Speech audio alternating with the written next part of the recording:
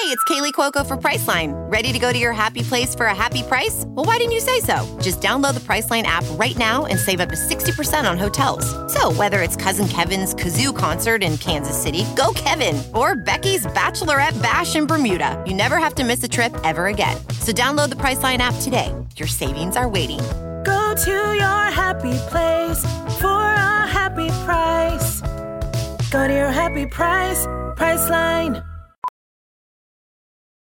Welding instructor Alex DeClaire knows VR training platforms like Forge FX help students master their skills. There's a big learning curve with welding. Virtual reality simulates that exact muscle memory that they need. Learn more at meta.com/metaverseimpact.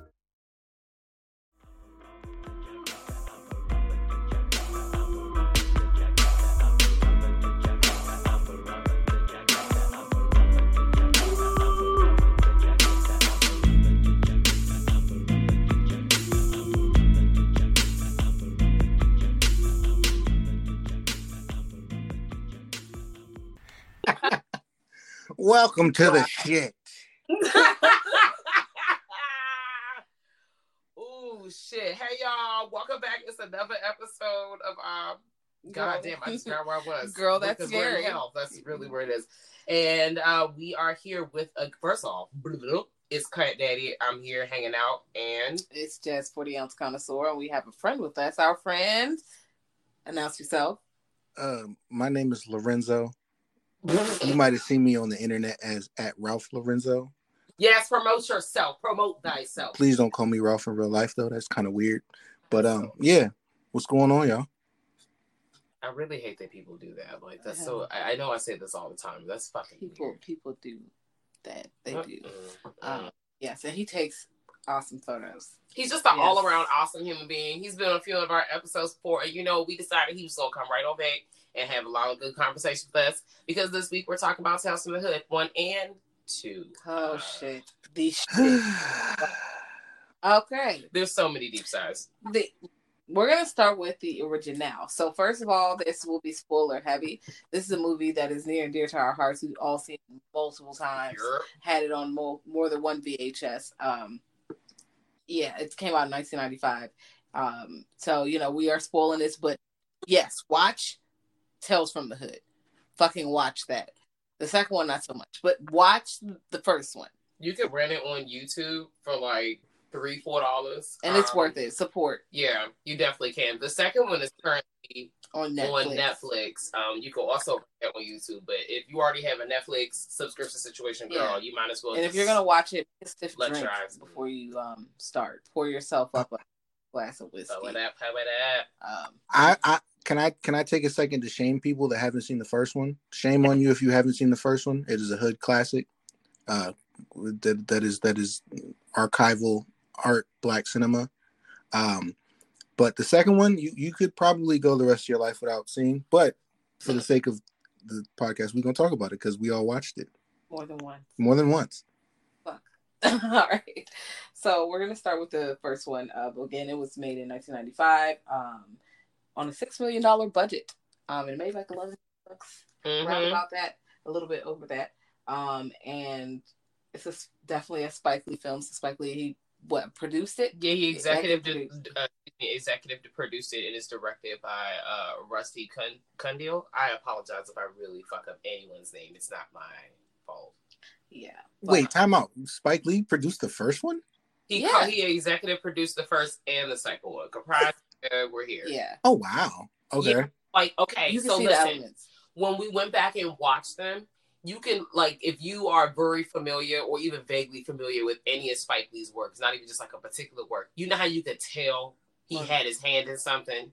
Yeah. In the transitions, you can hear the music is real dramatical. The lines are very on the nose. It's a very black y'all, and I'm black y'all, just like every line, even though the whole movie's that way, but it's definitely enough to go. Yeah. Oh God. Yeah. If I was one to do homework, I would have done my homework and seen that the production company listed with the credits for this movie is 40 Acres and a Mule, and that would have said that this was Spike Lee's shit. So yeah, shout out to teachers, because y'all do homework, and niggas like me didn't do homework. Fuck school.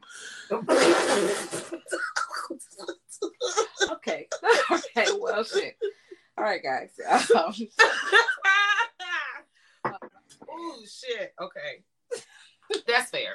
All right. So our story starts with 3 young men who are riding around in this car. Riding around, I'm getting it. Yes, with their rap music loud as a bitch. Living their best lives.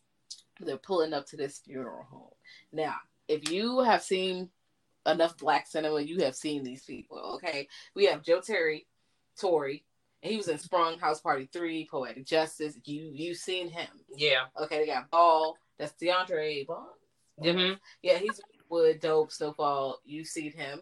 And Bulldog, you've also seen, because he's in the Players Club. He is fucking Junior from the Players Club. Girl. All around bad person. Always a fucking... He plays the same... This my porty. This my porty. Oh my gosh. But he really does play the same person in every movie I've seen him in. Don't Be a Menace, same person. Bruh. Except he wasn't doing super bad shit that we know of, like when he was Junior. Because that was a lot. Junior was a lot. But, you know, they make it very obvious that these are some thug ass niggas. You know, they just always write them. One of them has a Kango hat on, and it's 1995.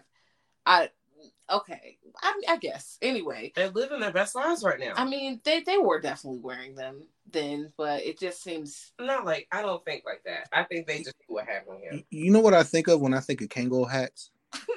What? Living Single. Who? Overton. You trying to say he was looked like Overton in the funeral home? Nah, I just always feel like the 90s when I see Kangos, because that was like some not like old nigga shit, but it was like the dad age, you know, like a dad hat. Like a Kango is like the classic dad hat. But Overton wasn't that old in retrospect. That's what I'm saying, because it wasn't like that old, but it was a dad hat for the 90s. So basically, the niggas that was acting like old heads, but they were still young at heart. Yeah, the joints you could get in the club with, because it was still like business casual. Yeah, you're right. Yeah. You're right. So basically, he was dressed for the wrong occasion. That's really what we think. Mm-hmm. Okay. Yes, because I mean, how does one dress for this? How you out here ducking and dodging and running the streets dressed like somebody's uncle? Yes. At the cookout at that. And they're pulling up to the funeral home, who is run by, what is his name? Mr. Sims, Clarence Williams III. Yes, who is creepy as a bitch, y'all. He just looks like, I might cut your kidneys out. I might. Oh my God. He looked like he would stab you for some crack before he asked you for the money. Like he had just like hurt you. Well, and then take your shit, but if he would have just asked you for your money, you would have gave it to him because he looked crazy. But he just stabbed the shit out you first, and then was like, "Give me your money." That's what that nigga looked like. Is it because his hair was set up like Don King? I don't even know if you could call that a setup. Okay. Well, the actor himself, Clarence Williams III, he is a very distinguished actor. He's been in endless motherfucking movies, so we're not shitting on him himself. But when he's portraying this character is definitely, he is giving us creepy ass Count looks. He's out here giving you. No, yep, he's got the big collar, okay, broad shoulders. It's velvet. It's real soft to the touch. He looks like. Beautiful outfits, lovely jackets, lovely gowns. Okay, silks, fine linens, fine corpses in the basement. He had endless corpses. You know, it's a mortuary. He's here. He's hanging out. He's in the funeral home in the parlor, showing it off, telling the youngins to come inside so they could get the shit. They thought they were there to get some drugs, and they got them drugs all right. They got their work all right. Oh, they got the shit. Yeah. So. They come in, they're rude as a bitch to the man. The dialogue is so funny. It felt forced at times. It felt forced, but some of it was funny as a bitch. I was like, okay. They were like, we're here, we're going to do this. The niggas like, what? Just because it's a natural reaction. Like, when somebody says some crazy shit to you. What? Nigga, what? But the first story is Rogue Cop Revelation. And the names aren't in the movie. I had to look them up. But this one... definitely some fuck the police type shit. So one of my favorite stories. Well, y'all can't see me. I feel like the first story with the air quotes is already yes. We already said y'all niggas about to get spoiled because the story is already in motion. Yes, but the first story that he tells, because they walk up to the casket and they're like, "Oh man, what the fuck happened to this nigga?" And then he tells a story about what happened to him, and this nigga is Clarence. Clarence was a cop. First of all, he rises slowly and opens his eyes, which is very dramatic. And it just is definitely a Spike Lee joint. Like, I'm like, okay, that gives me... Y'all can't fuck with the police. Yes. But he was a cop. It was his first day. He's riding around with these 3 white cops. And they pull this motherfucker over. And they take this nigga out the car.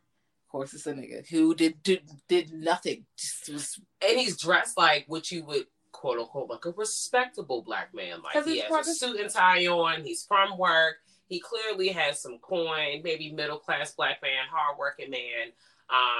He's not like somebody that they would usually profile. Yes. So we say. Well, I don't know. I ain't a right. I ain't never seen Business Casual save you from the police, but I ain't never seen a lot of stuff save you from the police, but that's what they was trying to perpetuate in this film. Nothing but whiteness will save you from the police. That's pretty much it. And not all the time, whiteness and money combination. Yeah, that's the biggest key. Yeah. So they pull this man over and they pull him out the car. They're beating the shit out of him, checking him. Doing shit. Why you pull me over? They bust his fucking tail light. Say you had a busted tail light. Some bullshit. They tell Clarence bitch ass, and yes, he's a bitch. They tell his bitch ass to go in a car and check the, run the license plate. He runs the license plate. I don't see how he doesn't hear this man getting his ass beat outside the car, but he's just checking the license plate. He's like, "Hey man, this is Marshall Morehouse. He's from city council. What the fuck is y'all doing, bro? Like, what do you mean?" And at this point, they've already beat the dog shit out of him. Like, yes, he's probably barely no longer with us. Also, I want y'all to know that there's a part in the movie that I'm catching for the first time when he looked up his license plate. At the bottom, it says political agitator in the scanner, and I'm like, "Hey, yo, wow, police, bro! Yeah. Like, defund these motherfuckers right now." Anyway, they come out there and they was like, "We'll get him to a hospital." Okay. So they take him they're taking him somewhere.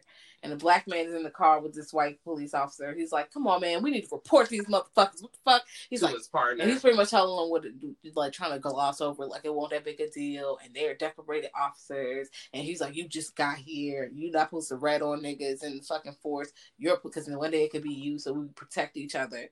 But with the double Andre, with the one day, what day it could be you, because he's not very clear on it could be you, as in you're the officer who's up on the who's up on the Summer Jam screen, or if he is, on the ground getting their ass beat. Mm-hmm. He never makes that really clear. Your skin is black in that uniform, fuck baby. Him. Fuck his face. Just fuck him. This nigga, he's pissed about it, and they pull up. I can't believe Clarence really thought them other cops was about to take that man somewhere safe. He was hopeful.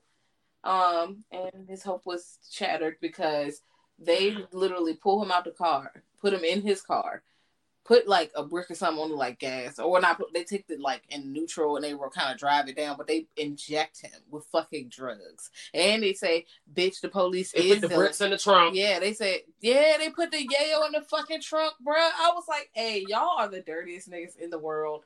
And they was like, "You know what? The police do sell drugs in XY in 6th District, bitch. But you're not gonna tell nobody, is you?"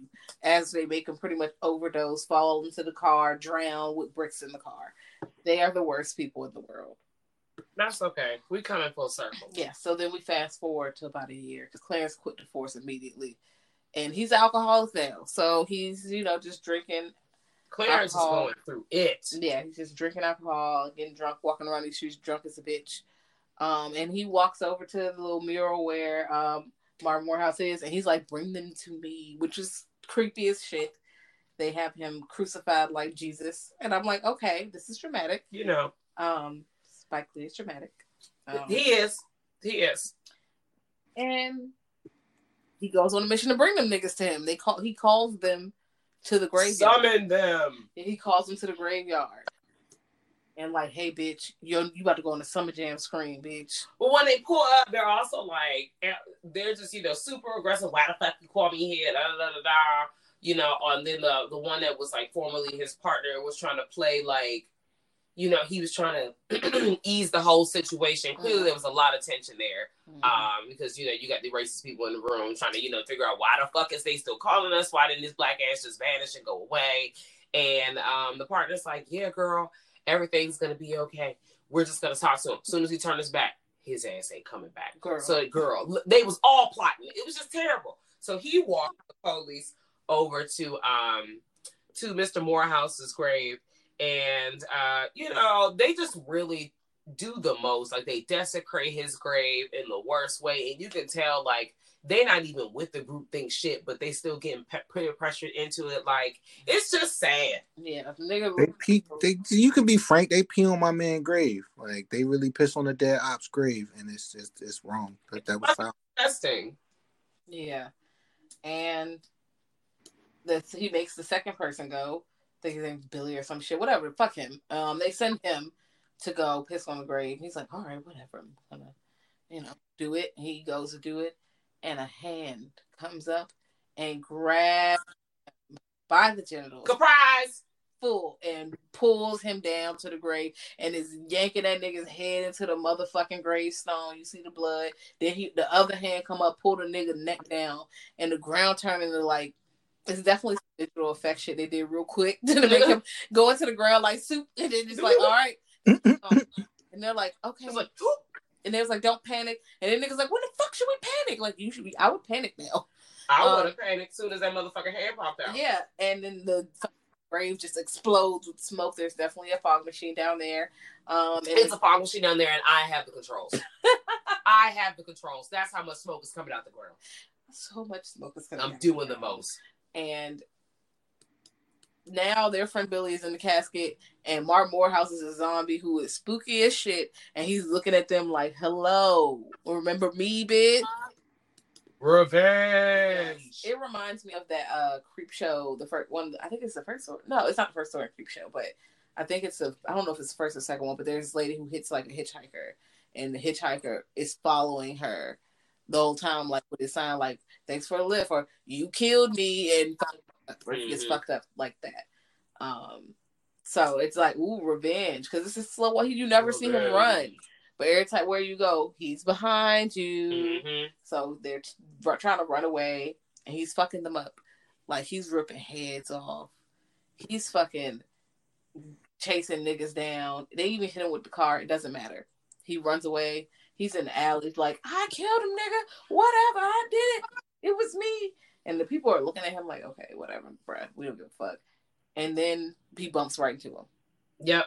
Because he keeps popping up so quickly. Mm-hmm. Like, I like when this whole chase scene ordeal when the coppers, when they're trying to get away, and he's like far away, and that's back, and this nigga's like right back, like he's on foot, and the car is doing relatively quick work, and he's like, I'm behind your car. I'm on the fucking windshield. I'm in the vehicle. Like, wait a minute. I'm in front of you. Hello, you can't stop me. I'm gonna be here to beat your ass. So, like, but he keeps. I mean, but ultimately they deserve it. So, I just wanted him to pop up in the car next to him.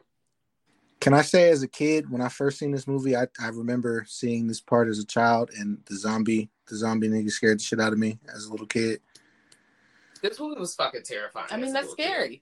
But I also kind of rocked with the zombie because I was like, fuck the police. So I'm like, it was scary, but I'm like, he not out here just hitting niggas. He's only getting these niggas. Yeah, because they I'm not really that afraid. If it was just a zombie eating niggas, I would be more afraid because I'm like, oh no, he's gonna eat anybody. I mean, obviously, I was more afraid of the police.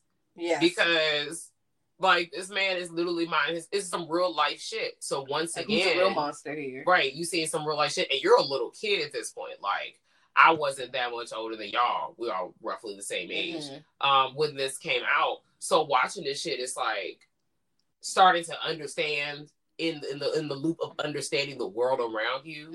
And we all grew up in different neighborhoods and different whatever's. So then taking that bait outside, like, okay, this now makes sense. That's what the part that had me like, oh, this shit is, whatever. Now the rest of them, that shit had me shook, but we'll get there. Yeah, he was creepy though. Like the makeup is.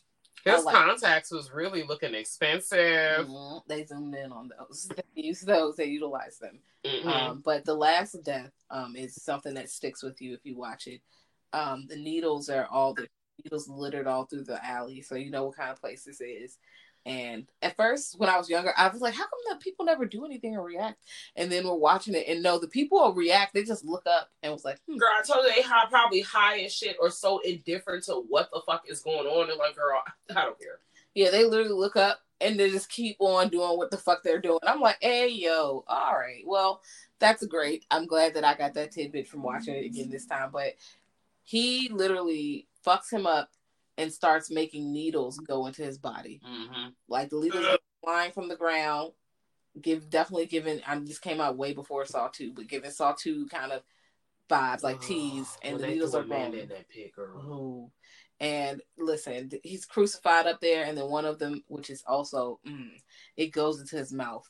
Swallowing. Ooh. And you get that first camera view as it goes down his esophagus. I'm like, yeah, this nigga's dead.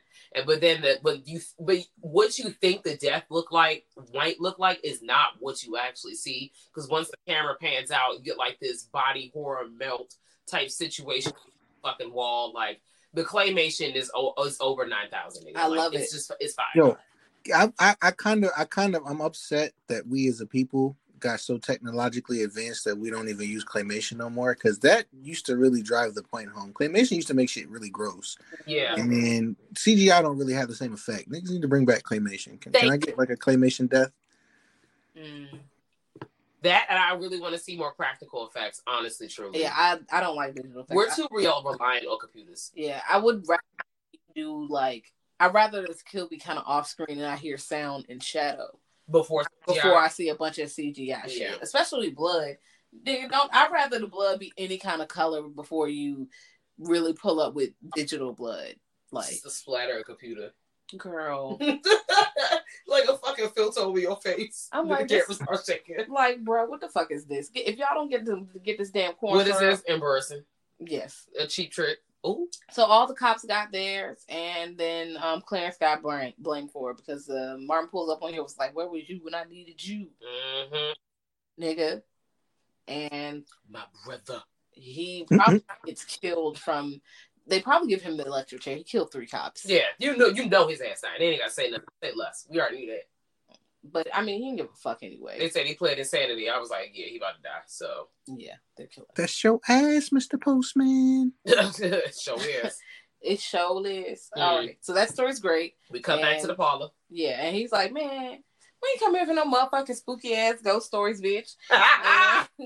They walking through the jank, and then they open up this other jank, and he's fucked up. This black, like burnt to a crisp fucking skeleton pretzel shit, and they're like, what the fuck happened to him though? Because I mean, I would be curious too. If I'm already now, granted, I would be in here, but if I was looking, I'm like, hey yo. I mean, you're going from room to room, and you're seeing these different what is it like? Wake was that the wake that come first? Yeah, wake services, and then he's cracking open all these different caskets that look dumb expensive, and the states of the bodies on this. First of all, we shouldn't have been able to see that crusty ass motherfucker inside that casket anyways, because they don't even show caskets like that at funerals. You don't get to see the fucked up face. They don't want to see this closed casket. Okay, that's not a thing. He wanted to show that. Well, the story was a powerful one at that. So, but also if you see some shit like that, you're gonna be like, what the fuck? I would have said it's time for us to get the fuck, but Yeah, nah. Because if I remember correctly, this is the one where homeboy get folded up like a pretzel. So yeah, nah. If I seen a casket like that, and then nah, I don't want to see that. That should probably stink too. And it's gotta stink in there. He probably smell like burnt popcorn. Nah, shit.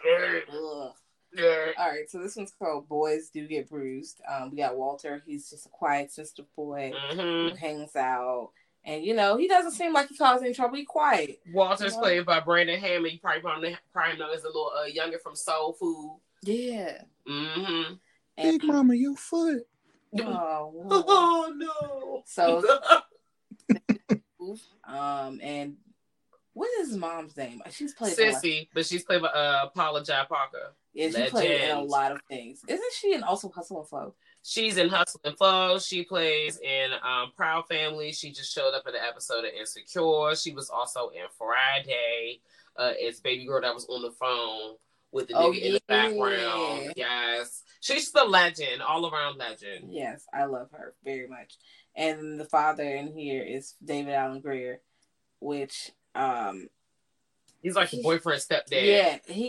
Yeah, he gives such a interesting, because you usually see him in comedies, and this is not funny. He's not funny at all in this motherfucker here. So they just moved. Walter's at a new school. He don't know nobody. He in the school, whatever. The teacher up there, getting his ass beat with his fucking vest. Yes. Yeah, Tyrone is his bully, and he's a big nigga. And he's like, hey, you call a little punk? I ain't no punk. And they fight him. And he gets his ass beat. They don't really do shit. They don't do shit to him. So, school's going on. And the little girl, whatever her name is, Linda, Susie, whoever the fuck, she tells Walter, you can just draw your monsters, and then you mess up the drawing, and they'll go away. And he was like, all right, cool. So he's in school, of course. Teachers there for we're mandatory reporters. So if you get bruised or something, like we see a bruise, I have to call Child Protection Services. Like, I have to call somebody. This is the 90s, so yes, they are called mandated reporters and doing what they're supposed to do, but it was a different time for all of us that remember. Yes, they're wilding because he's in here with his fucking vest and jean combo and doing this. Is his teacher, Mr. Garvey. Yes, he's actually played by the director. Wow, it's funny because he has a denim shirt and a tie. The dude with the dreads. Yeah, that's the director. That's wild. That's just like a light skinned nigga to want to be in the movie. I'm crying. He's trying to get his shine on like Birdman. Let him cook. Listen. He made things worse because he pulled up at their house with the mom, and he kind of flirty a little bit with her, but she's just like, hey, and she is flirty with him. It's because instead of doing his job, he decided to take it upon himself to not contact the appropriate channels as a mandated reporter. He's pulling up to the house on his own accord to see what's going on. Yeah, talk about the drawings and the monster, and the mom's like, I told him to stop talking about this. It's not a thing that, like, this is a thing that's happened. He's talked about the monster, and he definitely got his ass beat probably about talking about this monster in the house. And then we don't, and we see a monster opening the door. Like, you see a shadow of a monster. You see the monster's claw. It's fucked up, you know. Everything, you see him. And no, there's a monster that lives in that fucking house. It's just that, It's not the monster you thought it was, as they led you to believe based off of, like, the silhouette of the claw or, like, the scratchy sounds or the deep ass voice. Like, it's none of that shit. Yeah, it's what Walter sees. Yeah. And how he envisions this person. But, talking to him, and he's talking, she was like, all right, the nigga will knock on the door, and she's like, you need to go. Walter, go to your fucking room, bro. Like, she been telling Walter to go to his room, but then she also been telling him to come to the kitchen, but also go to his room at the same time the whole night. Walter just confused. We've been praying for Walter this whole time. Right. And he's sitting on the fucking stairs.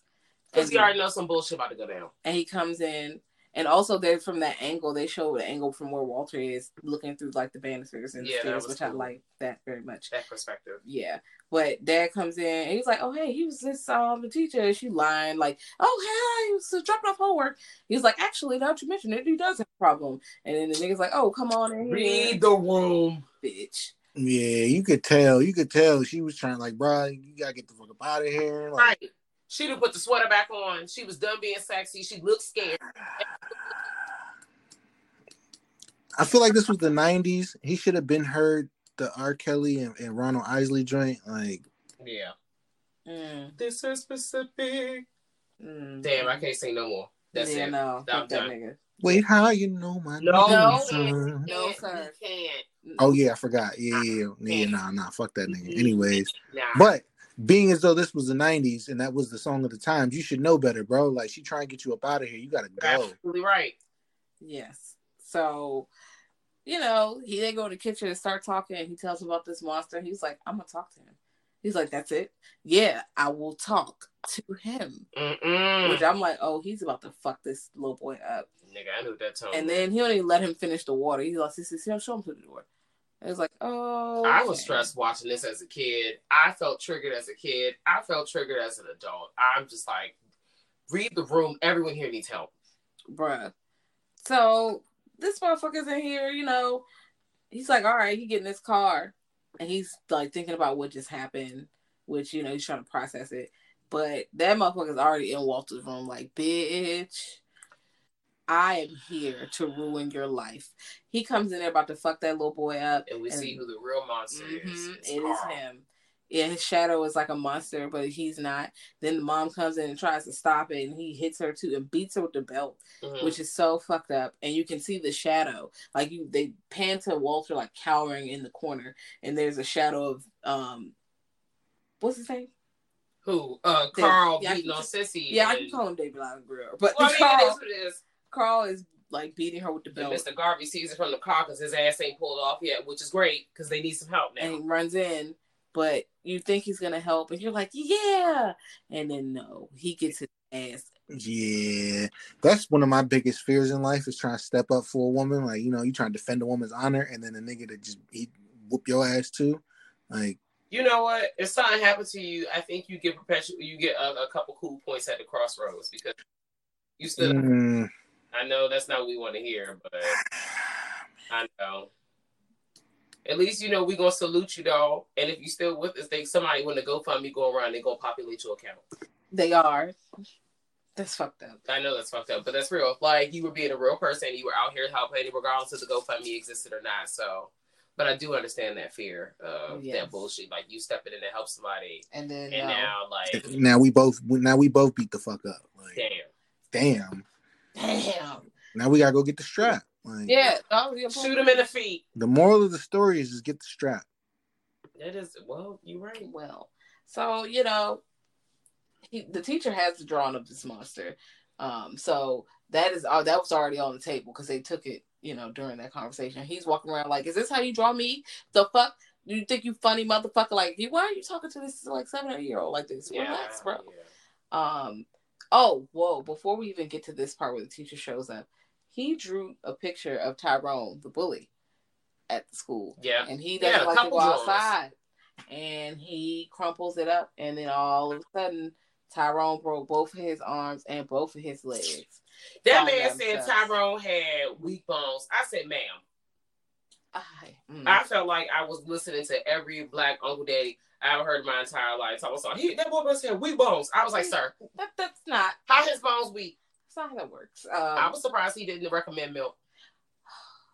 You should have had you a glass of milk because you got some weak bones. He fell down the fucking stairs, His bones is weak. He wanted to do his best. You know how they sound. But that lets you know that lore of what the little girl told him is like, wait a minute, it's true. Like, nah, these drawings, I'm going to fuck these drawings up and you can get fucked up with it. So, mom is trying to defend them again after, you know, the teacher got his ass beat. And she pulls and he gets her and takes it from her. And he's about to hit her with the pan. And the little boy Walter says, you know what, enough is a fucking enough, motherfucker.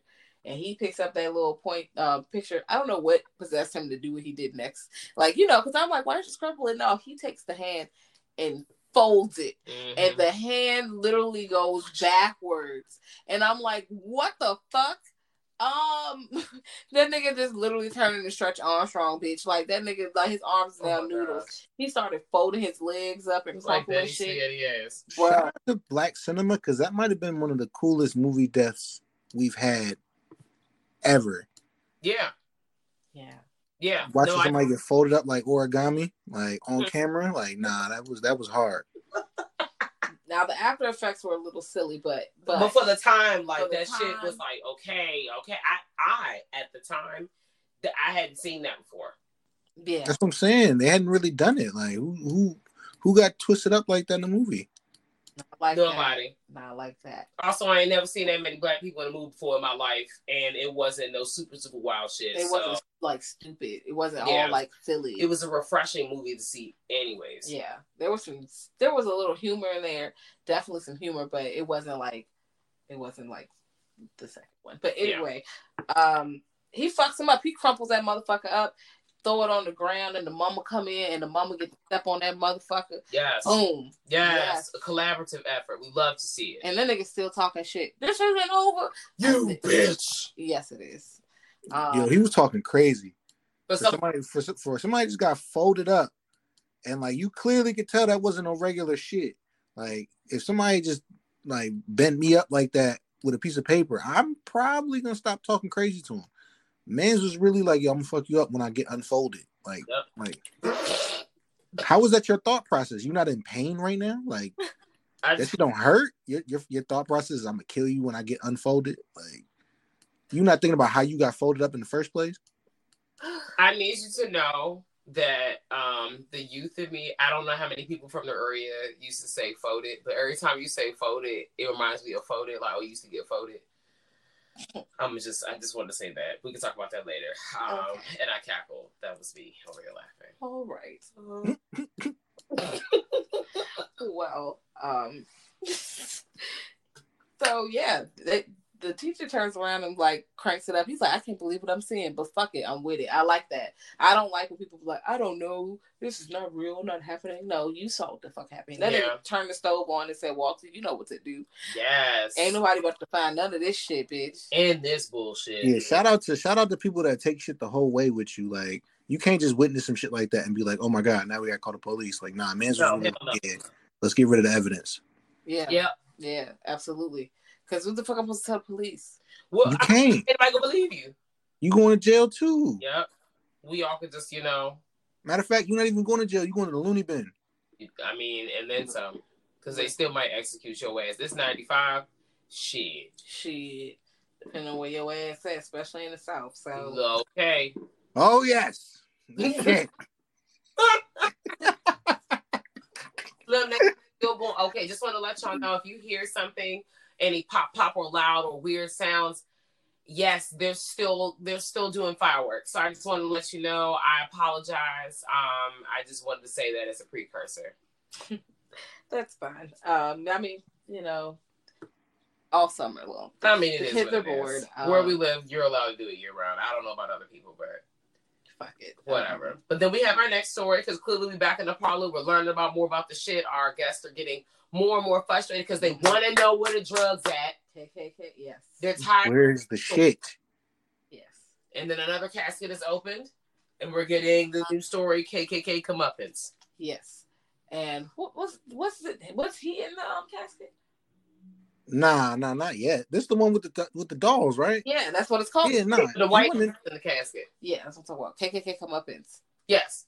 Was it a governor? Who was he? He's running for over twice. Yeah, he's running for office. I think you could literally plug it in with any white man running for office. Well, but that's neither here nor there. We on the same page. He's talking about fucking he's like, we need to make sure we give jobs to qualified people. This stuff we're not, we don't need to implement programs, pretty much. Every racist white, you know what? No, every racist white politician, which is a lot of them, basically almost all of them in some way, shape, or form, throughout history. But he was one of the even shakier ones. He was outright fucking racist. He was like racism today, tomorrow, and forever. Yes.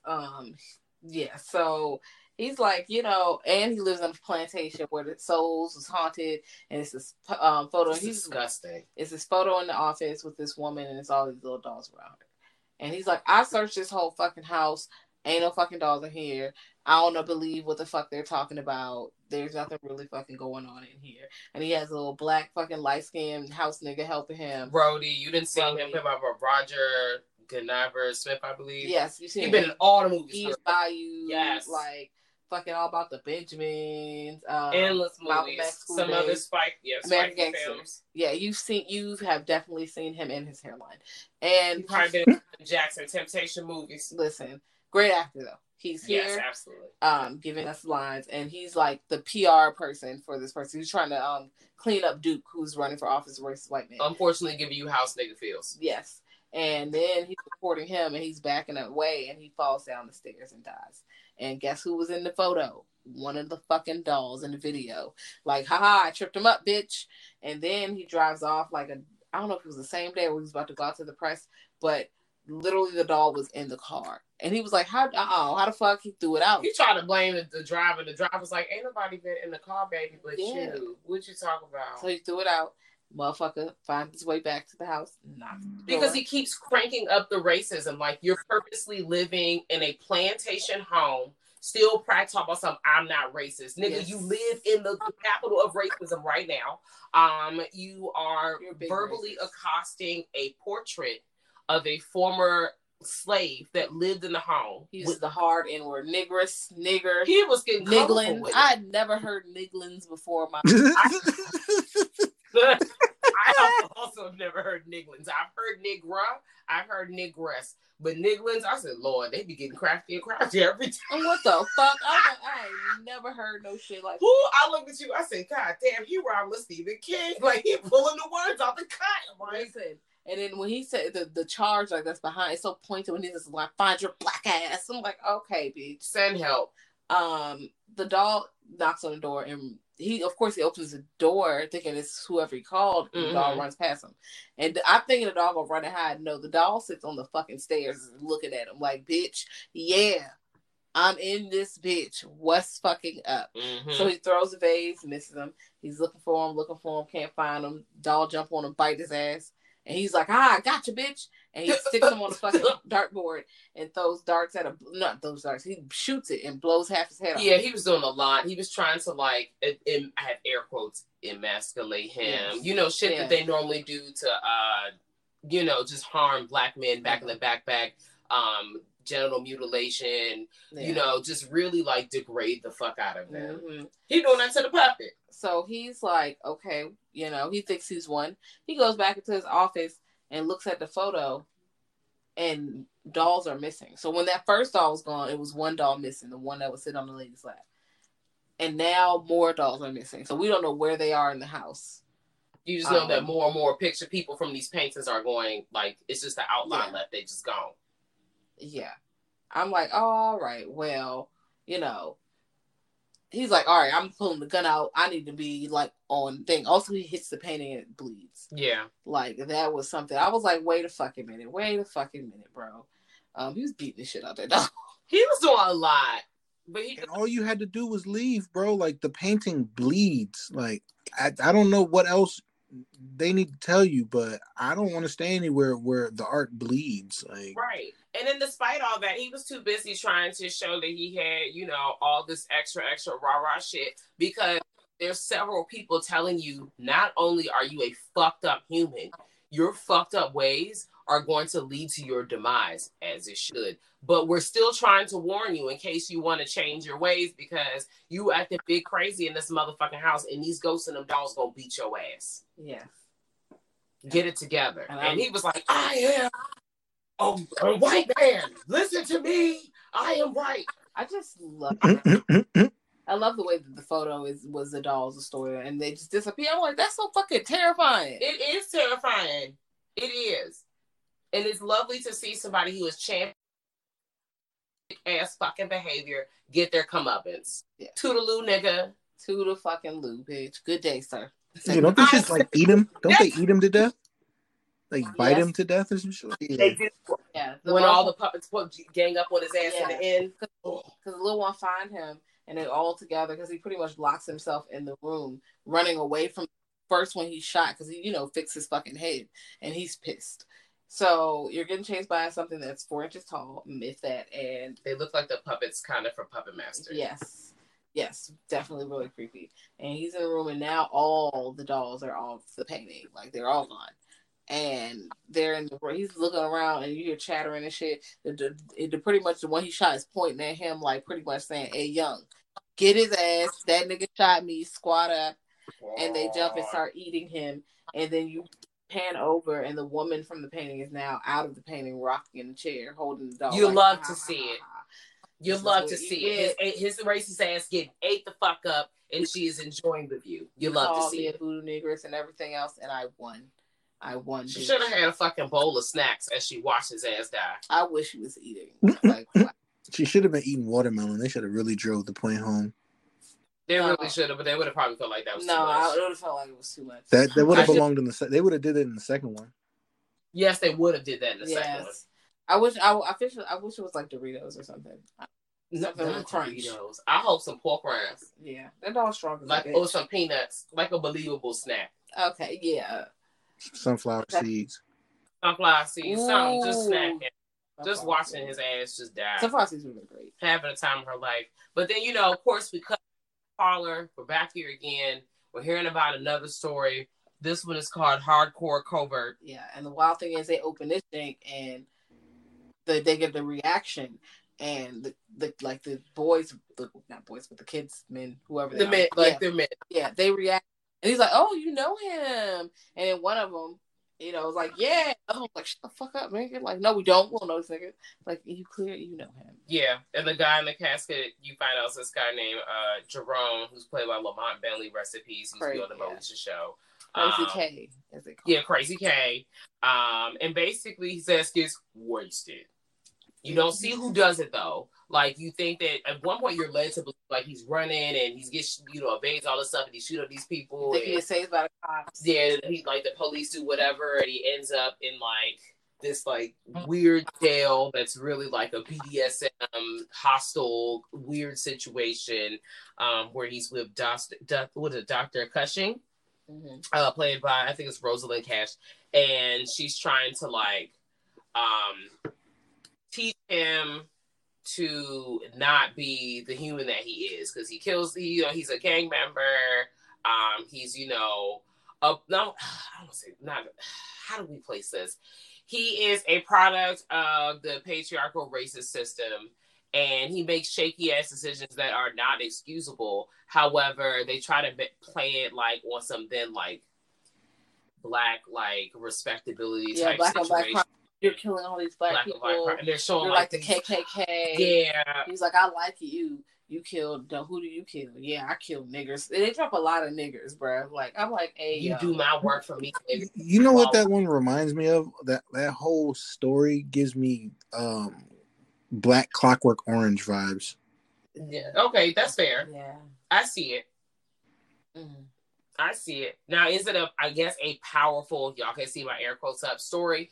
Absolutely. I think that the narrative could have been shifted a little bit, the way they told the story or trying to make it paint, because we could really talk about what the bigger issue is as to why we came to that problem. Yeah. Is it a valid problem? Absolutely. But I hate the way that it's painted like, this is this thing, and once we do this, like, all our problems are going to stop. I'm like, no, let's tackle the real problem at hand. And it's also, in the 90s, it was crunk back then. So it was super fucking crunk. Yes. Definitely take away from that at all. They're just like, stop shooting, nigga, what the fuck? And then but this also, we had the DARE program and all that other shit, and they try to make it seem like, okay. Playing so there's that. But this story kind of ties into what you later find out were the main story, which is called Welcome to My Mortuary, which is actually the first story. That this young man, he feel like, well, he's essentially like, y'all can't change me. I'm gonna do whatever. And he ends up dying. So everything that you see is in his brain. Yeah. And then you find out that the people that actually killed him was not the police. It was the three characters who have been with us in the mortuary the whole time. And you don't really see their face as much until they really flash in. You just see like the silhouettes of their body. And then like pretty much it's just him in this chamber seeing fucking ghosts and saying creepy shit. Mm-hmm. Now I will say the gore nice. They are. That shit was wrong, man. Yeah. That nigga brains was blown out. That shit was wrong, man. That shit was crazy. But yeah. He got dead. He did. So now they said, listen, nigga, we don't want to hear no more of these fucking stories. Stop talking to us, Mr. Clarence. Do not tell us these stories no more. Just get us to the shit. And he's like, Speaking of the shit, can I interject with a tiny tidbit of information? Yes. Has nothing to do with horror movies, but that last story with the Black Clockwork Orange nigga, and they was trying to reprogram him. Mm-hmm. That one segment where he says "I don't give a fuck" like 6,243 times was sampled in, I want to say, DMX's first album. It's like a whole "I don't give a fuck." I don't give a fuck. Like, yeah, sorry. That's yes. Please give us. I didn't even know that. Thank you for that information. If I can figure out what song it is, I'll send it to you. I can't remember which one it is. Yes, we'd love to see it. It might have been his second album. In the second album? I'll find it and send it to you. I like a sample. Speaking of songs, the Spice One, "Born to Die" is a song they play during this one. It's a very violent rap song, but I love it very much. Just want y'all to know that I was enjoying the music, during this segment. If you don't like violent gangster rap, that part, it's not going to be for you, but it doesn't matter. It's slapped. He's dead. And then later we find out the three go down. He was like, well, where is this shit at? We gonna kill this nigga. And I don't know why they didn't get it. That he wasn't an ordinary man. He's literally tapping the light bulb from room to room. And it's getting less and less obvious as the day goes on. He's turning the lights on. He's a monster. But that first one, they don't really notice. They're just so busy getting down the stairs. And then they see him touch everything. It was like, come on. And they come into the caskets. Where else would I keep it? Mm-hmm. They open it up, and guess who in the fucking caskets? Surprise, it's you! You dead, nigga. Congratulations, you made it. You wasted. And, you know, but they're dummies because, I mean, the first two don't terrible, but that last dummy, the bald head one, is really bad. But fuck it. We saw what we needed to fucking see. Yeah, they was dead all the time. They were dead. They're in hell. That is the devil. He was like... They actually got killed by the police. Yes. Well, they didn't get killed by the police. No, they got killed by his homies. That police situation... Oh, yeah. The homies came back in. Crazy K's head. Yep, you're right. My bad. But, yeah, he was like, haha, the shit is right here. You know, you're welcome to hell. The bad CGI tongue is bad, but his makeup is actually pretty fucking cool. He looked scary as devil, and then the fire come up, and it's just niggas dancing in the fire, bro. They were Harlem shaking. They was like, ow! And all you see is the body shaking, like, ow! Shoulders was loose, bro. I was like, that was so dramatic and extensive. Like, I wish it would have been fire, because it was, you know, definitely computer generated fire. I'm like, y'all could have lit something on fire, and they could have been behind the actual flames. And then they could have maybe turned into demons. I don't know. I just thought that, you know, them having a dance contest around these computer generated fires was really silly. Yeah. But fuck it. We here now. That's pretty much the end of the movie. But it's great. It's fun. Mm-hmm. Watch it. Watch it more than once. Classic black cinema. Absolutely. Now the second one, not so much. This one's. And, you know, I love Keith David. He was in The Thing. You know, he was in I think they were trying to recreate that magic. I don't know how they got that nigga to agree to this, because... Rent is due, okay? But he was in The Thing, though, bro. Like, he's still paying rent. Like, I don't know. He's he gotta eat. You know? And he probably thought, you know what, this is a fun little jaunt. Let me just hop in, do my thing, and hop the fuck out. We know it's not. Mike probably set that nigga up. He probably told him, if you do this movie for me, I'll put you in the Five Bloods. You know what? I'm about to throw up. Please stop playing with me. Like, well, first, you know the tone, because the fucking credits come in. The first one had just like a fucking skeleton with one gold tooth, a little, you know, bandana and a gun. Then they had whole fronts, tops, and bottoms. Yeah, this one, the gun, like the skeleton is dancing a fucking round. It got a hat on. It got fucking sunglasses. It's out here just doing whatever the fuck. It's dancing like Thriller, bitch. Like, and it's flames. It's just really silly. It's like one of those gift situations back on the MySpace or the Black Planet page, back in the backpack, like the skeleton just be doing the heel toe and shit. Yeah, exactly.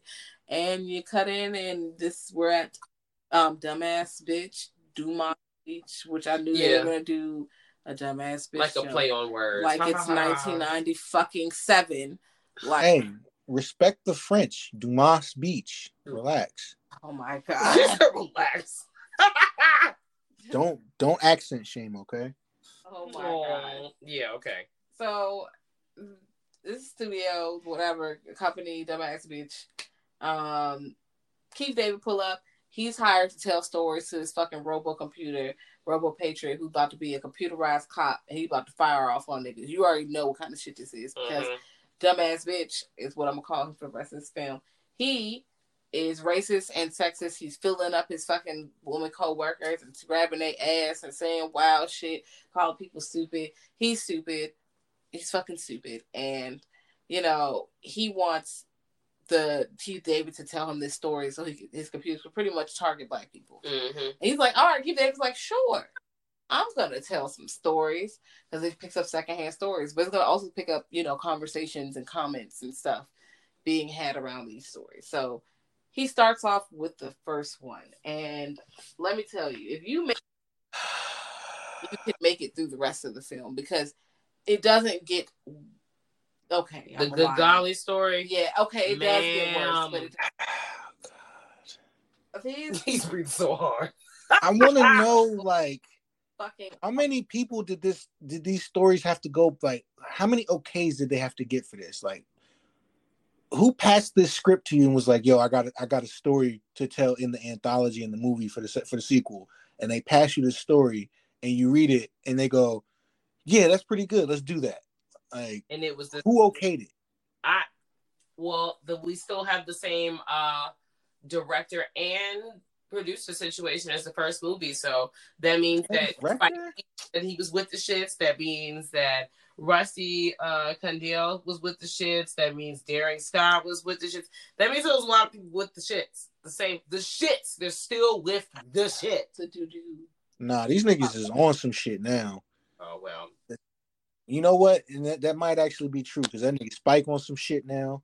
We Spike on some shit. His movies is some shit.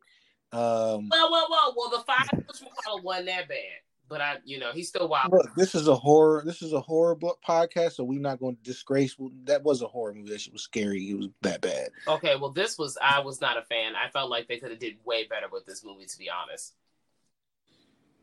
I felt like they were on. Not every story was a wash, but majority of them, girl, you could have. Every story was a wash to me. I did not. Some stories better than ever, but the bar was in hell. Well, so it's like, yeah, and this is watchable, but some of them are just not watchable. Like they're not watchable, and I'm like, this is so bad. I wouldn't even watch it again. It's not like Zombies. I would watch Zombies again. It's fucking ridiculous. All right, fine. This shit is like, what the fuck, bro? I'm upset. I watched this shit twice because I didn't remember that I saw it the first time, and then when I got to the Good Golly story, I was like, oh. I've seen this shit before because there's no way you can forget this scene. Okay, so we're here to tell you about it. We're here to do that. We got to do that. Okay. All right. So the Good Golly story. This white woman and her friend, who is pretty much her black accessory, she pulls up to this fucking museum, Negrosity Museum, with all this nigga shit in here. When I mean nigga shit, it's like that old mammy stuff, all the fucking racist ass books and.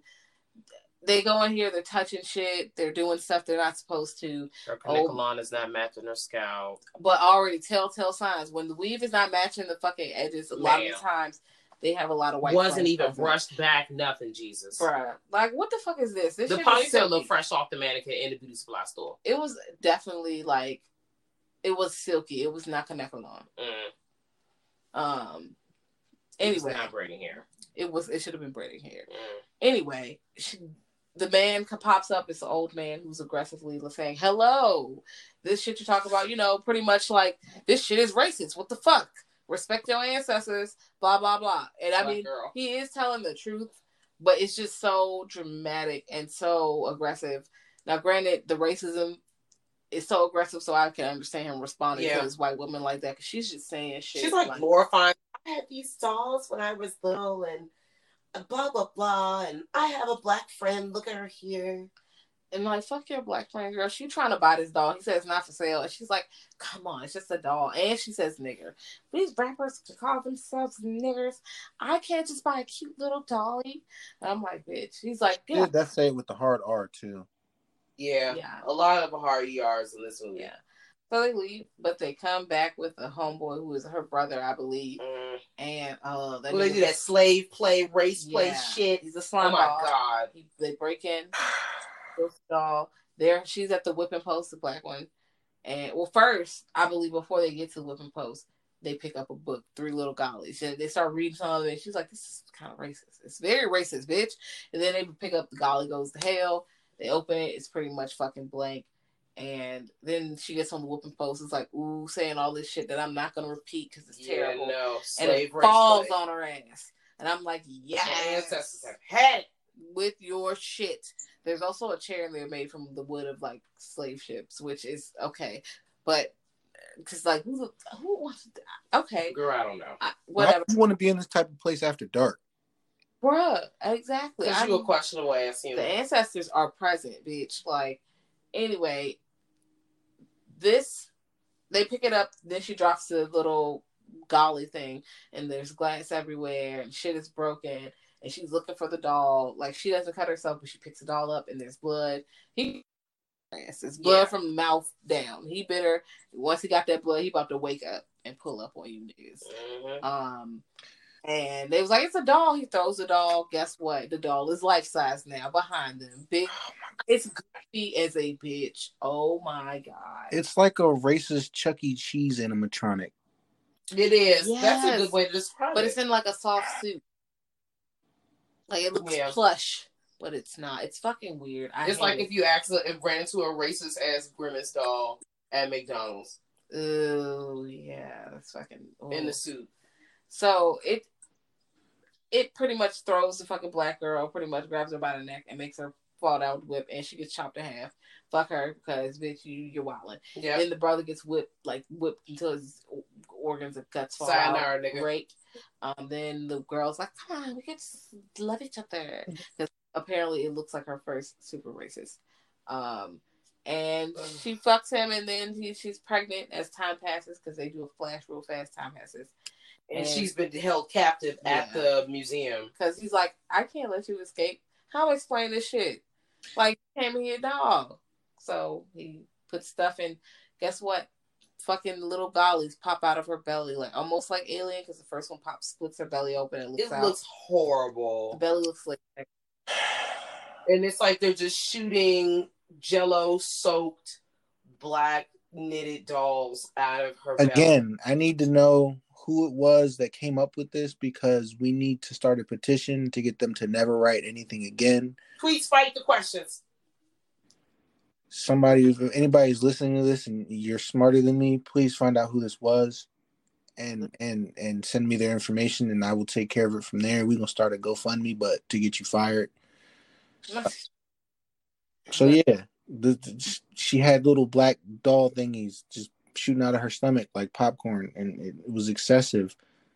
The story could have been written so much better. Like, maybe they could have just went into this museum and this black girl and the ancestors came and beat the black girl ass, like, baby, you got to do better than this. And then, like, you know, they just accidentally took on some, like, what the fuck is that, Annabelle shit, and you got possessed, nigga, and not you got pregnant. And why the golly couldn't be like in the first movie, like a little doll that terrorizes you? Why do you have to get life size? And then his fucking expressions change, like. Or why didn't the first doll is there laughing and like why you couldn't have just kept them like the same size as the little wood doll from the first movie? Like, you had to make him get life size, and then you change his expression every time you cut the camera away from his face.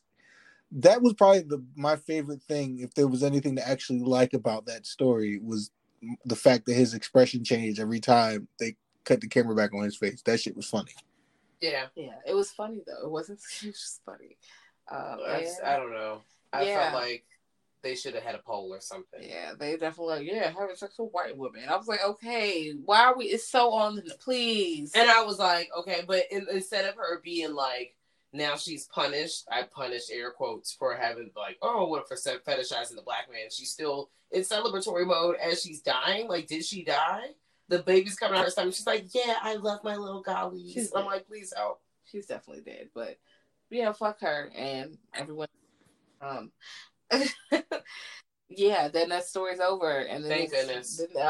Unfortunately, the movie's not. We're still going. Dumbass bitch is like, hey, so yeah, cool story, bro, but could you like make it more direct? And he's like, want a story about gangsters? He's like, yes. Absolutely. Now, mind you, they're trying, the whole backstory at this point is they're trying to program this robot full of all these stories and shit. But the man that's like running the shit is wild racist. He's sexist. He's fucking sexually assaulting people. He's doing all this wild ass shit as these stories are going on. Yeah, it's basically a story about Donald Trump as your boss. Yes. You know, that's fair. Or any other powerful rich white man that has done such shit in America or around the world. It is Harvey Weinstein playing Elon Musk. Wow. Not even going to debate here. The pictures don't lie. Well, so we go on.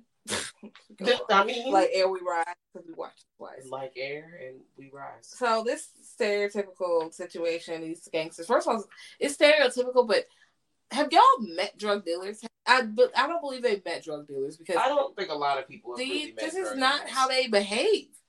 This is really ridiculous here. they seem to be pretty cool to me sometimes, for the most part. Yeah, they're not doing all this shit that y'all say they're trying not to bring attention to themselves. Yeah, like, anyway, they got this man tied up to the chair, they beating the shit out of him and saying fucked up silly shit, and it's not funny. Also, I don't like their outfits. Everything was shaky, girl. The best dressed person in this entire movie, honestly, was Keith David. So let's really fucking discuss. He won't let y'all play him. You know I'm here for the jazzy ass suits at all times. Listen. So this motherfucker, they beat him up. He a pimp. He got money stored, and they were like, "Hey, we want this fucking money, bitch. What the fuck?"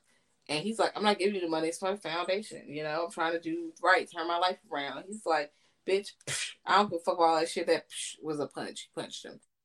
He said, "Fuck them kids. Fuck you." The Medium story. Yeah, tell me where the money is. Well, I don't even know what it was called. It was called The Medium. The Medium, yeah. Okay, yeah.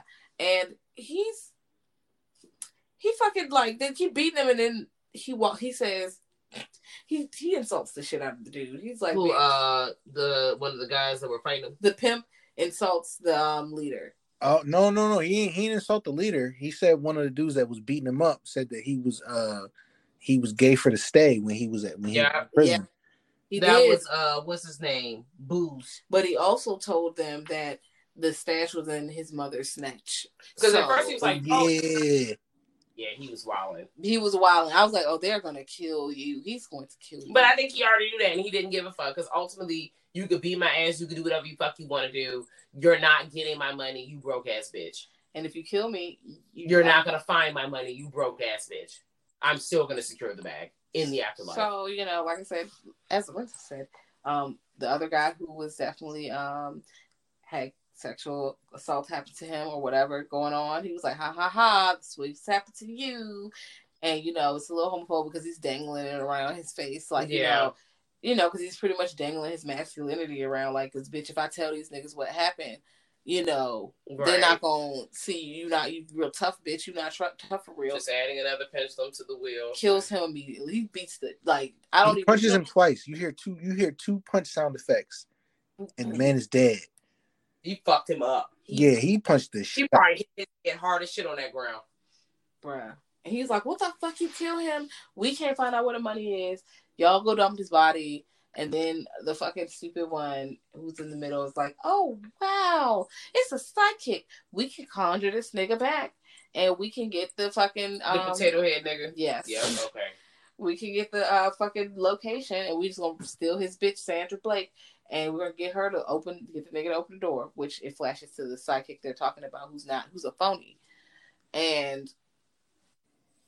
phony, but whatever. They pull up to his house, and Sandra Blake, you know, is all cute at the door, like, "Hey, what's up?" He's like, "Oh." And that's his little bae.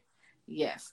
And they pull up with guns and pretty much say, "Look, we want to talk to this nigga Cliff, who is the pimp, because we need to know what the fuck this thing is." And he's like, "What makes you think he's going to tell you? We got his bitch." Well, that's what the potato head nigga was about to say. He was like, "Look, listen, just do what the fuck we ask you," pretty much.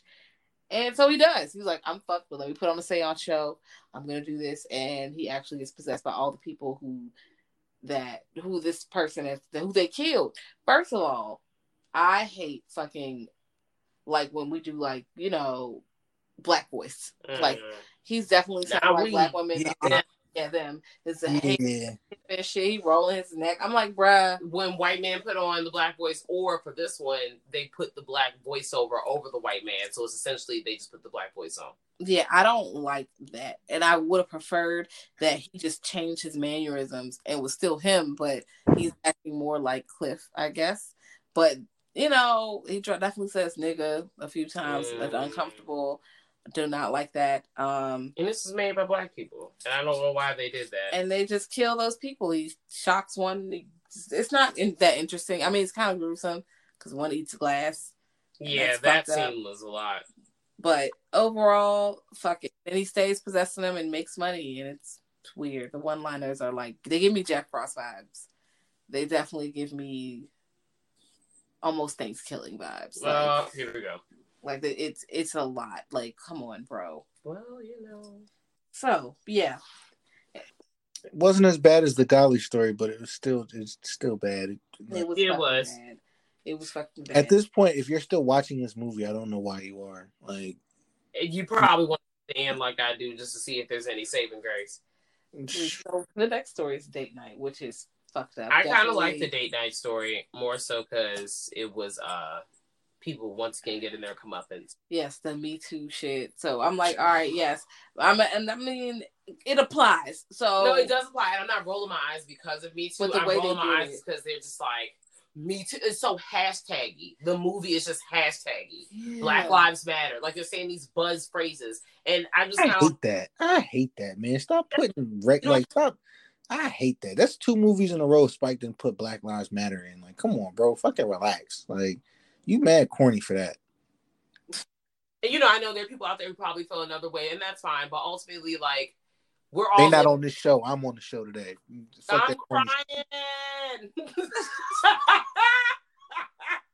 still, I'm just like, it doesn't need to be so in your fucking face. It's forced down my throat. I feel like... Yeah, that's what it is. Like, it's so... it's unnecessary. And like, hold on. Let me take a time out to say, while we're on the topic of Spike, I grew up and I love and appreciate Spike. His early shit is fire. I don't know what happened to the nigga. Maybe it's like it's a side effect of being a Knicks fan for so long. But something has happened to him, and his movies just ain't it no more. It's like trying to listen to Eminem rap. Like technically he's still good at it. Like technically, like you still good at it. You got like certain aspects that you're good at, but niggas ain't just trying. I don't know. I don't want to hear that shit no more. Spike. That's how I feel about Spike. I mean, we're definitely walking with you. I think Jazz said it best when she said he's essentially kind of out of touch. And that seems to be, a thing that a lot of the people that we once kind of like look up to or admire their work, because of course with time and our viewpoints and things are changing and we're learning and becoming more educated about things. And not saying he's not either, but you know what I'm saying? Like things are shifting and some people are not shifting. They're just still. Yeah. So it's a lot. It dates a lot of his movies. Kind of just makes them like dated. That's but yeah, Date Night is these 2 guys, and of course I noticed that all the time the white people are leading the fucking wild shit. The white guy has called these girls up and told them they're movie managers and directors. Told them they work for Marvel. All types of bullshit. Lie to them. Pull up to the mansion. The girls got a nice little spot. They cute. They over there playing Cards Against Humanity, which I feel like that scene lasted too long. Them reading out the fucking cards. There was definitely some advertisement going on there. There was definitely some services and dollars exchanged for that, because Cards Against Humanity was in that movie for mad long. That was a hell of a cameo. Yeah. And also, can we know how like the shit started off cool? Like the whole we about to go meet these girls, like that's a cool concept, and then you just took it extra rapey. Like, why you gotta do all this extra shit? They've already agreed to like meet up with you. Y'all could have just went from there, and then it went super extra. Like, but unfortunately, like that's a real life thing. Like that's some real ass shit. And they're assuming their date, the way they're linking up is under false pretenses, because they already tell them they already lied to them to get there. All right, boom. But one thing, okay, lie. They put out like a technology date ad, so you lied in your ad. Ooh, lied for your reason, and then you drug them. You fucking drug them, and I'm like, oh no! And out a fucking camera, so you're gonna violate. Mm-hmm. I was like, hey, this is turned into a snuff situation. Yeah, it's not cool. Yeah, they was on some action. Wait in the black.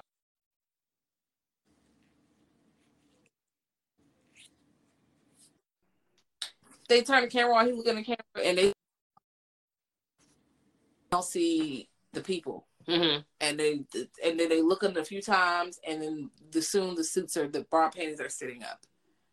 And they're here like, hello, you tried to drug us, but guess what? We the same shit you gonna do. We gonna eat your ass. We vampires, bitch. And they, feed on them, and then they toss it to the basement where they have other victims who feed on them as well. Great. Awesome. Giving you definitely people under the stairs vibes. Definitely. It was like, we can't just let them run out there. That'd be crazy. That wouldn't be discreet. And you're a piece of shit, so we're just going to serve you as a piece of shit to the other men that we just happen to turn into vampires. Go ahead. Yum. Yes. That was a satisfying story in the midst of the other shaky stories. Yes, the shit. That potentially could have been their best one. Like, I think so too. If they just wouldn't have made it so damn corny, like it could have been way better. You could have had like that. That should have been like the first one or something, and just made it more interesting. Mm-hmm. Yeah, I feel like there should have been some younger blood in the room. That also gave me very VHS vibes. Yes, it did. It did. Speaking of VHS, it has nothing to do with what we're talking about now, but actually it does because of Anthology. There's a new VHS coming out. Oh yeah, I know, but I'm a little excited because I kind of want to see. No. He's like, oh no. There might be a prequel to Hell House, and I'm watching it. He's like, I'm still just really distraught that you said they're talking about doing another fucking VHS because I'm really upset with how they ruined my impression of it after the third one, the one that shall not be talked about. Okay, then let's keep not talking about it. Anyways, that's not what we're talking about today. We're talking about Tales from the Hood. But unfortunately, we're talking about the second one right now. Yes. And we're at the end. Yes, honestly, truly, that Robo Hell situation. Yeah. Well, we missed the sacrifice, which is the worst story. It's not the. It's just beat your head in with respectability politics and don't do this and don't vote against your people. The ancestors gonna make you do this, and then I'm like, who is these fake ass people? Why are we doing this? Why y'all got people playing Emmett Till, Martin Luther King and shit right now? This is a lot. Did not like it. It was just I need to know the audience of this particular movie. I need to know who okayed this. You're Spike Lee, bro. Like, nobody from Emmett Till's family told you, like, you didn't think nobody from their family would be like, yo, bro, this was kind of bad. Like, no, so they didn't even know this. Because a lot of people don't even know Tales from the Hood 2 is with us. Zero. They really like, we tell people that, like, some shit exists, or we're like, you just regular people, like, in our everyday person, people you know. And they be like, girl, are you serious? Yes. It's not great. We did that. Have to go through that. I feel like the Till family doesn't know about this, and I hope they don't, because they play with my son's name like that. Well, so yeah, I mean, we could just wrap this shit up with Robo Hell. And man's was doing all that to have a baby with a white woman. Read the room, Spike. We're not doing that right now. It was a lie. Like, the people turned on him over time. No, let's briefly gloss over it. It was shaky, but he's like protecting this shaky ass fucking white man he works for, and the ancestors beat them over the head with all these visions and shit. And they're like, well, let's see how quickly we could turn the tables on your ass. So everybody starts to get super racist, like it's 1955 type. Can we talk about the Klan Patrol? Oh my God. Colonel Sanders has the Klan Patrol. The white man he worked for, like a skinny, underfed Colonel Sanders. And his police force is the Klan Patrol. They are. I mean, they are. And then, like, the time is pretty much going backwards. Like, oh, if they would have never died, it's like, I died for nothing. Like, stop promoting martyr. Like, promoting these people to be martyrs. Yeah. Just go out here, just get killed, sacrifice yourself. Girl, what? Just to propel us to do better things. We could do this without that. Never didn't sacrifice himself. He got fucking murdered, bro. Exactly. He didn't just jump into a volcano to sacrifice himself for the greater good. No, these niggas pulled up on him and killed him. None of them didn't sacrifice themselves for the greater good. They were fucking assassinated. Yeah, like, they were trying to do the right thing, yes, but you don't have to die doing the right thing, I guess. Like, this is another example of a story that could have been okay if you'd have fleshed it out a little bit better, but the execution was just terrible. Because realistically, the thought of whistling at a white woman in a store and having two random white men break into your house at night to kidnap you is terrifying. That's a horror movie in itself. You could have fleshed that out and made that way better, and actually did some justice to telling Emmett Till's story in 2020. But also, I will say that them, when they did break into the house, it wasn't super scary, but it was a more tense moment of the actual film. Like, I'm like, okay, this is tense and not completely stupid, because there's not that much humor when they come and pull up on him. Yeah, no. They like, look, nigger bitch. And I was like, whoa, wait a minute, bruh. Like, hey. All the air out of the room is gone. Like, all right. But, you and know. Quentin Tarantino didn't write the script? Listen. Oh, well, you know, a lot of we would have heard nigger way more times. I don't know, but nigger bitch, like that's kind of like the one that you don't need to drop that many N-bombs when you say nigger bitch. You know, we feel like that, but these people who are in contact with these other people, like, I need to know the audience. Who are you trying to drive it home for? Because, listen. We get it. What the fuck? Do you, girl? RoboHell. After the robot hits, because the robot is taking in all these stories, logging in all the stories. Because the robot is also fed the fuck up with like us. Yes, and mind you, Keith David has told these stories. He has a devious little plan. He's told the stories so that the robot can pretty much, you know, turn on dumbass. I also want to know, how is it that my man's Dumas Beach was listening to these stories, knowing that you paying this man to tell your robot these stories, and this is what he's telling your robot. At no point did you like stop him and be like, "Yo, bro, I'm giving you money to tell stories I wanted to hear. This ain't got shit to do with what I wanted you for." Like, you didn't see the jokes was coming. You didn't see the jig was coming up. Like, because arrogant and stupid. That was the overall story of it. You're dumb. You're arrogant. You're portraying this like rich racist white man who's like, I'm so fucking full of myself. I'm completely oblivious to the plan directly in front of me. That's not even like well hidden. It's very much in your face. Because I'm so fucking full of myself. And honestly, truly, I just really wish we quickly got to his demise faster. Girl. I said quickly twice, so that shows you how fast I wanted to get there.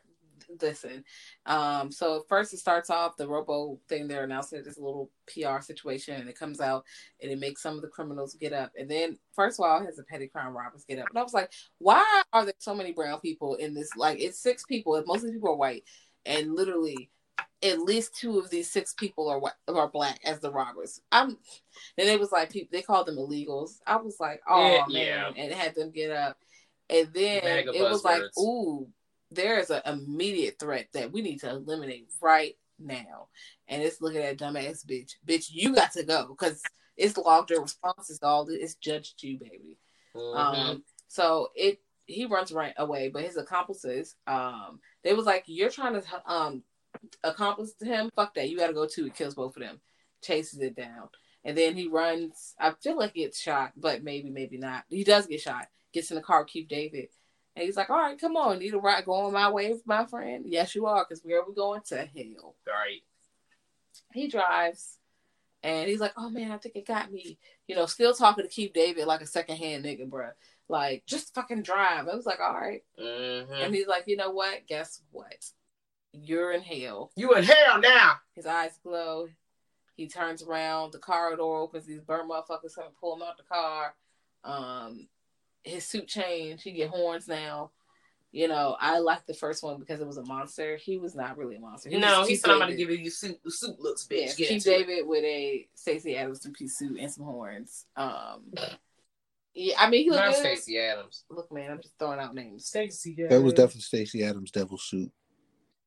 It was. Yeah. I'm here for it. I did fuck with it. I ain't going to hold you. But that was like one of the best things about the movie was Keith David's wardrobe. Yeah. Yes. I think he was having fun though. I think he was having the time of his life.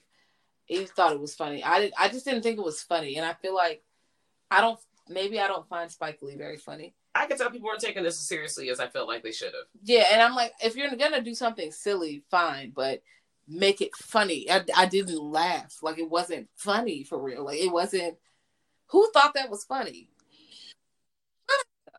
Because now my question for y'all, we already know that, you know, Jazz Lorenzo, we clearly dislike 2 than 1, but did you guys have like a favorite story out of all the stories? Which was your least favorite story out of all the stories? Well, my favorite story is definitely the KK comeuppance with the dolls. Mm-hmm. Although the first one is the first story we see what's it called? Cop Revelation? Yeah.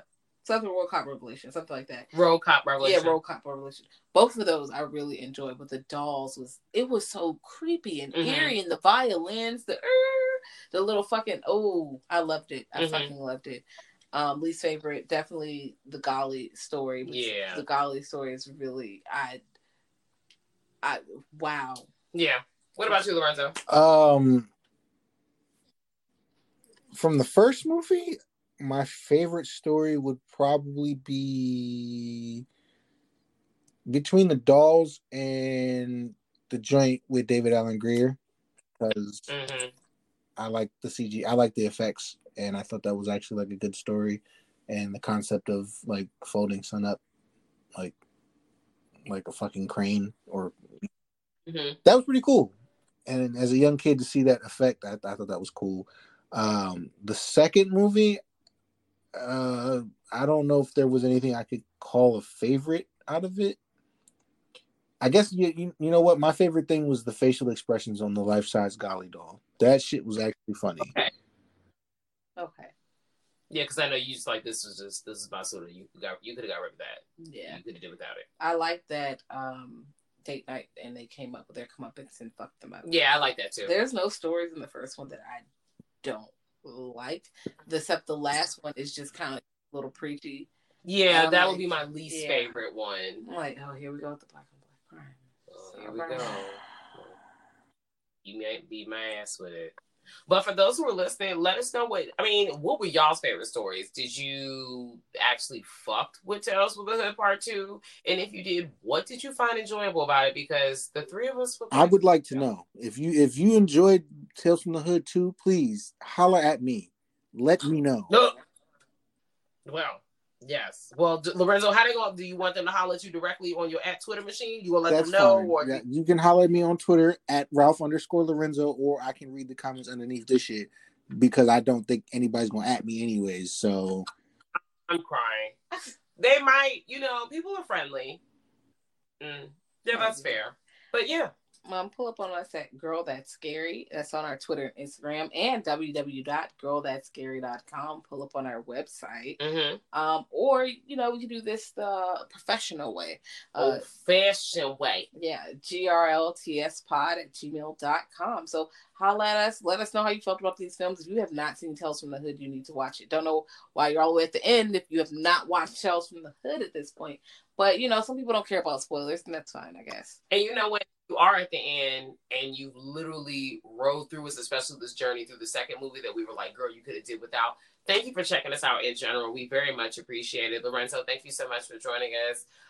We appreciate you, my nigga. Yes. Thank you for having me. I was being real extra. That's fine. Know me, know the girl.